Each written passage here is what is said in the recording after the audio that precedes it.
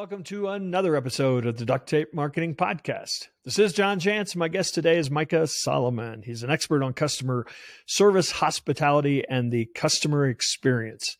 He's a best-selling author, consultant, trainer, e-learning trainer, producer, training producer. It's a lot of training, and a keynote speaker. And we're going to talk today about one of his newest books called Can Your Customer Service Do This?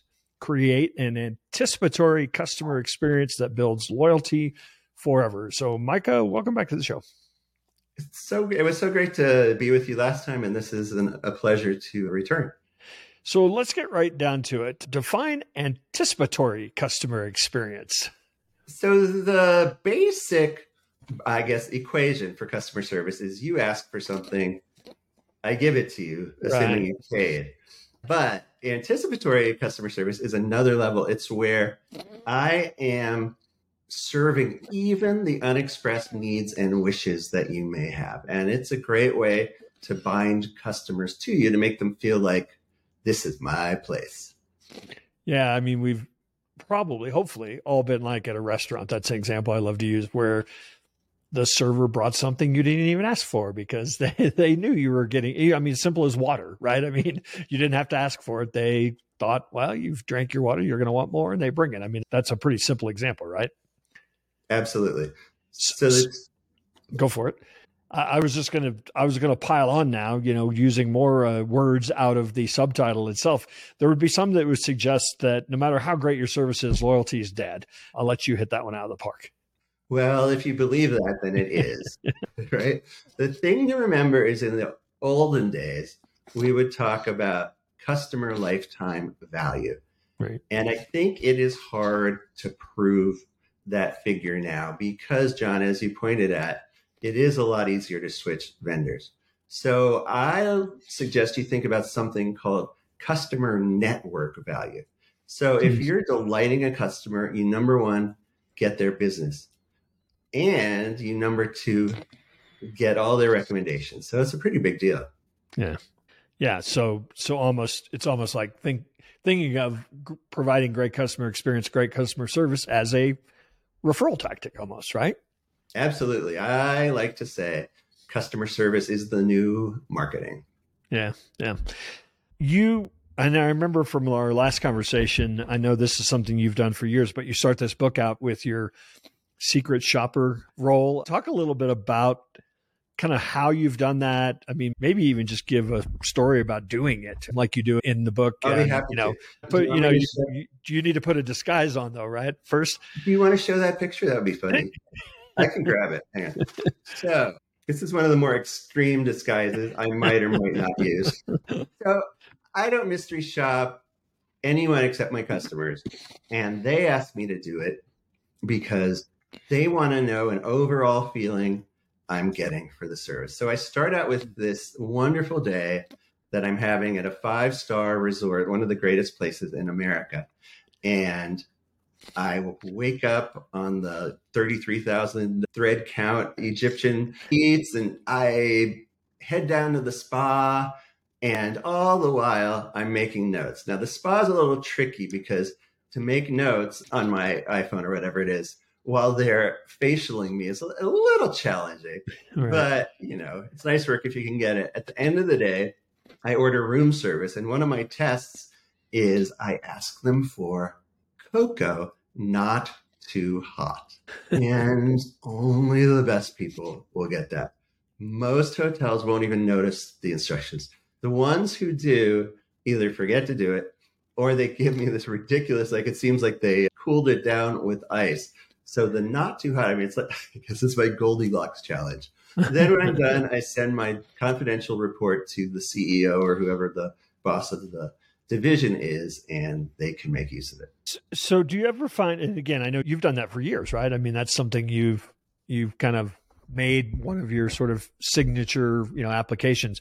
How'd you get into this work? I think a lot of people, you've sort of specialized in one aspect of it. I think a lot of people, customer experience gets some talk in marketing, but not, it's not seen as a whole area. How did you come to find this to be your life's calling? So there are two stories, two explanations, and both of them are true. So the PR friendly That's one good. is I created a manufacturing company. This is some years ago. And our widgets were no better than anyone else's. They were also no worse. So as time went on, I realized that what differentiated ourselves was the customer experience. So when I sold the manufacturing company, I thought, well, this is what I do. And I called a friend of mine, Leonardo, who did all of this stuff on the hospitality side, and I had done all of it on the business to business and so forth side. And I said, hey, you know all this, I know all this, let's write a book together. And he said, no, I think I'm going to write my own book sometime. So I was like, okay, good luck with that. So maybe a couple months later, I call back and I say, hey, Leonardo, how's that book coming? And he's like, oh, this is how optimistic, let's say, he was. He says, I think I'm going to go off one day and, write it all. So I was like, okay, good luck. So 1 minute later, he gets back on the phone and he sounds like he has his tail between his legs. And he says, Micah, Solange overheard my side of the conversation. And she said, you absolutely have to write that book with Micah because you're clearly not getting around to it yourself. So that was my first book, Exceptional Service, Exceptional Profit. It was co-authored by the two of us. And I kept learning more and more things, writing more and more books, working with more and more companies. And that's what I do. So that is the PR-friendly official story. The other story is I was born, or at least from a very early age, as an excessively particular person. So in the book, I have a reconstructed letter from my counselors at camp, which tells you a lot. And it's something like, Dear Mr. and Mrs. Solomon, we have had the arduous pleasure of having your son, Micah, at summer camp.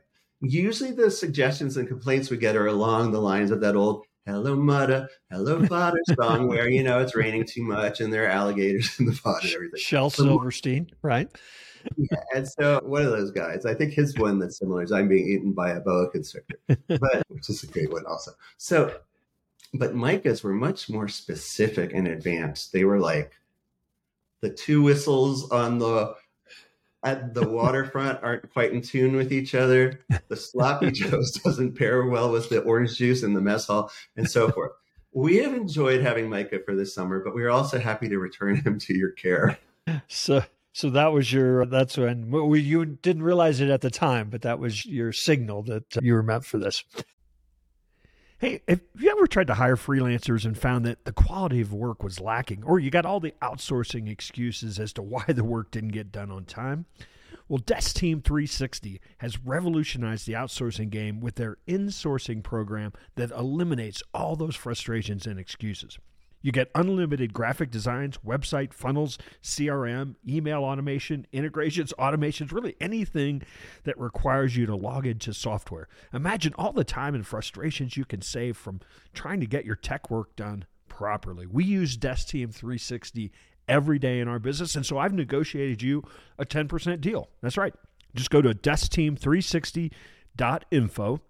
Book a discovery call, and you'll receive the special Duct Tape Marketing 10% off because, hey, your pal John always takes care of you. So that's it. Go to deskteam360.info and book your call today.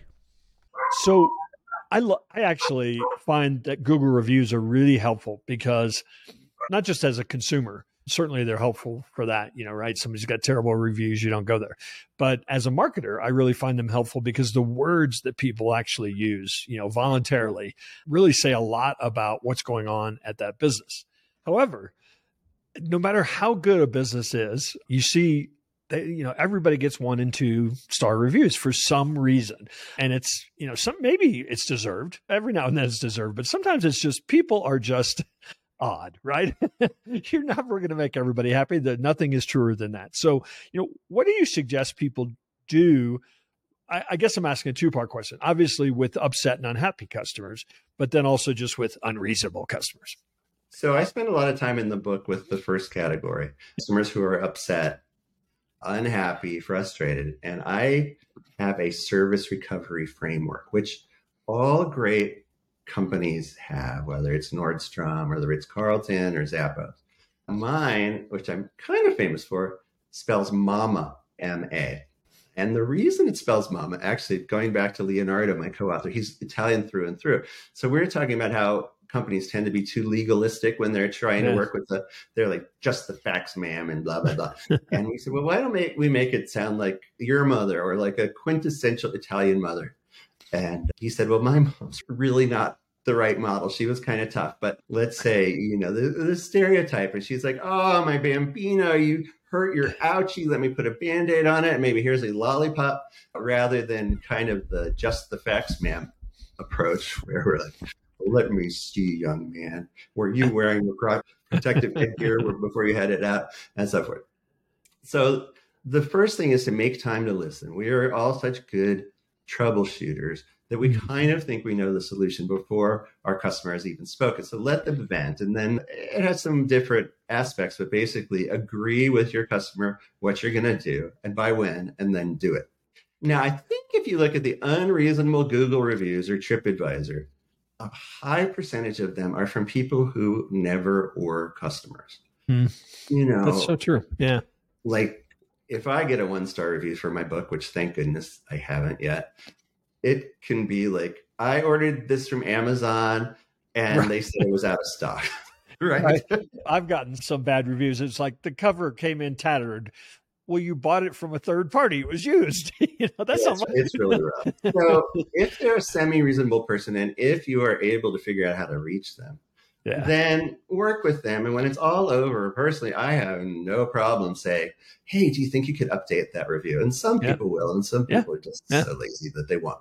Now, I will tell you, some of my clients, or even people who are just friends of mine, operate, let's say, a restaurant, and they call me and they say, hey, Micah, I just got this horrible review, and I'm sure it was my competitors down the street. So I'm like, okay, let me look at the review.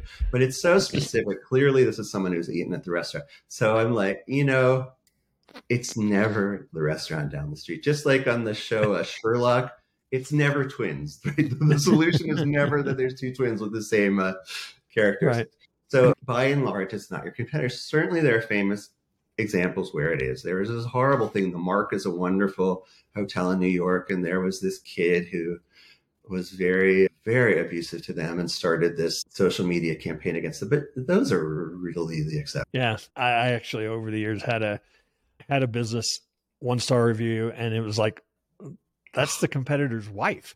It was a construction company. It was like very obvious, that it was, and Google, to their credit, removed it. But it is goofy what people do. Oh my goodness. You talk a lot about, and I know a lot of people who talk about customer experience being a real competitive advantage, particularly in one of those where it's like, you sell this, they sell that, you're about the same price, you're about the same price. I mean, talk a little bit about, that idea of really viewing it as a profit center almost, or certainly as a true competitive advantage. So it's getting very commoditized out there. Yeah. So how do you distinguish yourself? Well, maybe you're lucky and you have an astonishing product nobody else has. Maybe you have, let's say, suites that are literally over the water in Bora. So you can have a great location or the perfect location for a gas station. But most of us don't have that. Yeah. Most of us, the default is that we're pretty interchangeable with our competitors. So customers will leave because they found a better price, because someone else has a better website, or seriously, for no discernible reason at all. So how do you get out of this? Well, you have to become memorable. And you could do that with amazing advertising and marketing. I don't want to dismiss that. But the thing is that great marketing only resonates if it's true, right? There have been campaigns that were really clever, but the reality of being that customer wasn't like that. Yeah. So you got to get the customer experience right. And then they will become ideally loyal.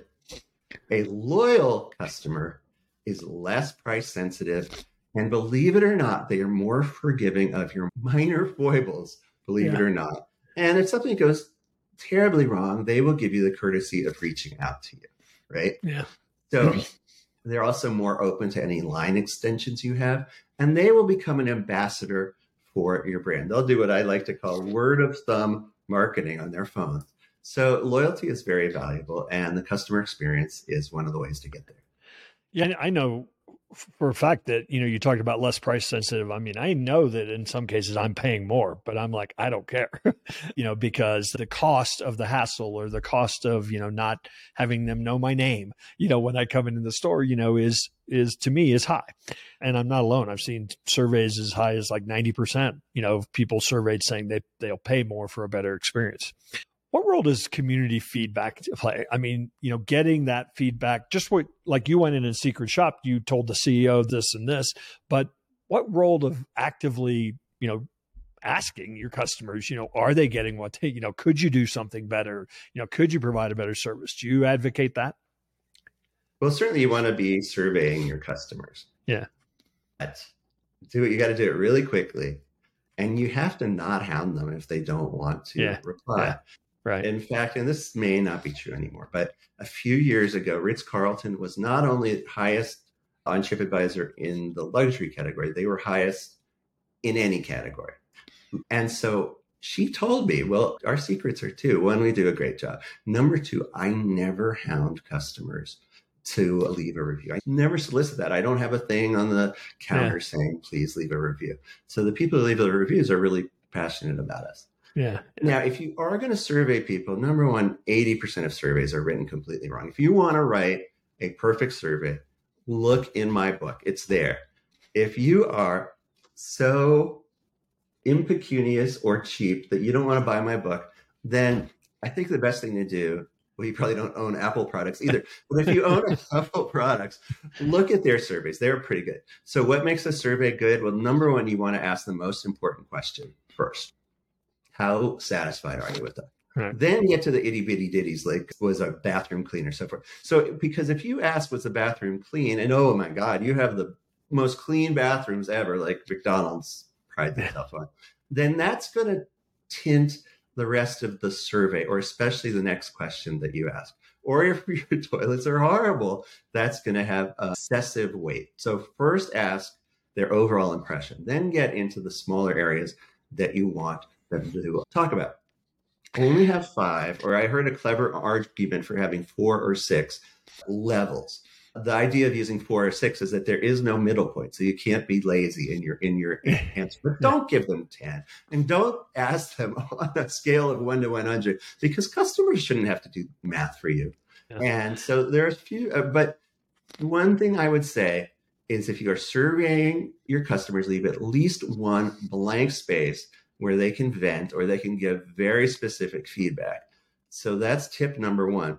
Tip number 2 is you got to scan them right away, because if you've got a really upset customer and they write all about that, you need to get back to them right away. You can't wait till the end of the month when you're batching these and reading them. Yeah. And that's a mistake that a lot of companies make. Yeah, it's funny. I think most people can forgive a mistake taken care of. What they can't forgive is, doing a really bad job of taking care of it or ignoring it. It just makes it even worse. We've gotten, I can't believe, 19 minutes into the show, and I haven't said AI. Awesome. Haven't said AI yet. Let's talk a little bit about how you see AI impacting this kind of arm of the marketing world of experience and service. Well, it's both early days, and boy, things are changing quickly. I have a triangular model of AI in customer service. So at one vertex, I'm going to use up my geometry training in a moment. At one vertex is the customer or the prospect, and the next is the agent, and the third one is the AI. So a customer can come in using the AI. In fact, the best search engines on websites are AI powered. That may take care of them. If it doesn't, then they'll reach out to an agent. But when they get there, the mistake is to think no more AI should be involved. The customer is going to keep using AI. I mean, they're going to go on the thing that my mom calls the Google and look around. I know it's really funny if she's not your mom. And they're going to keep looking at Google, and the agent is going to keep using the AI. AI is great at turning a generalist agent into temporarily a specialist when they're answering a call. Yeah. Yeah, I think I've even heard reports of people saying that they're able to really get less experienced agents, less trained agents necessarily, who have the right sort of spirit, who now have all the answers at their disposal as though they'd been there for years. So I think it's a win for everybody. I appreciate you coming by and spending a few minutes with us. How can people contact you, find out about your work, obviously get a copy of the book, Micah? So to reach me, you can come to my website or just Google my name, but it is the challenging, extremely biblical name. So it's Micah, M-I-C-A-H, at Micah Solomon, MICAHSOLOMON.com. If you want to email me, there are no A's in Solomon. Or my website is a little easier. It's micahsolomon.com. But you can just use Google and misspell my name, and they'll get you to me. Just customer service expert. There you go. To buy my book, there will be a link on my site, which will give you a free sample right away. But if you go to Voldemort's site, Amazon's site, it's there, it's available. They are shipping it now. And you can read a pretty long and pretty fabulous sample there before you decide to buy it. Yeah. Awesome. Well, Mike, it was great catching up with you, just having you spend a few minutes on the Duct Tape Marketing podcast. And hopefully we'll run into you one of these days out there on the road soon. All right.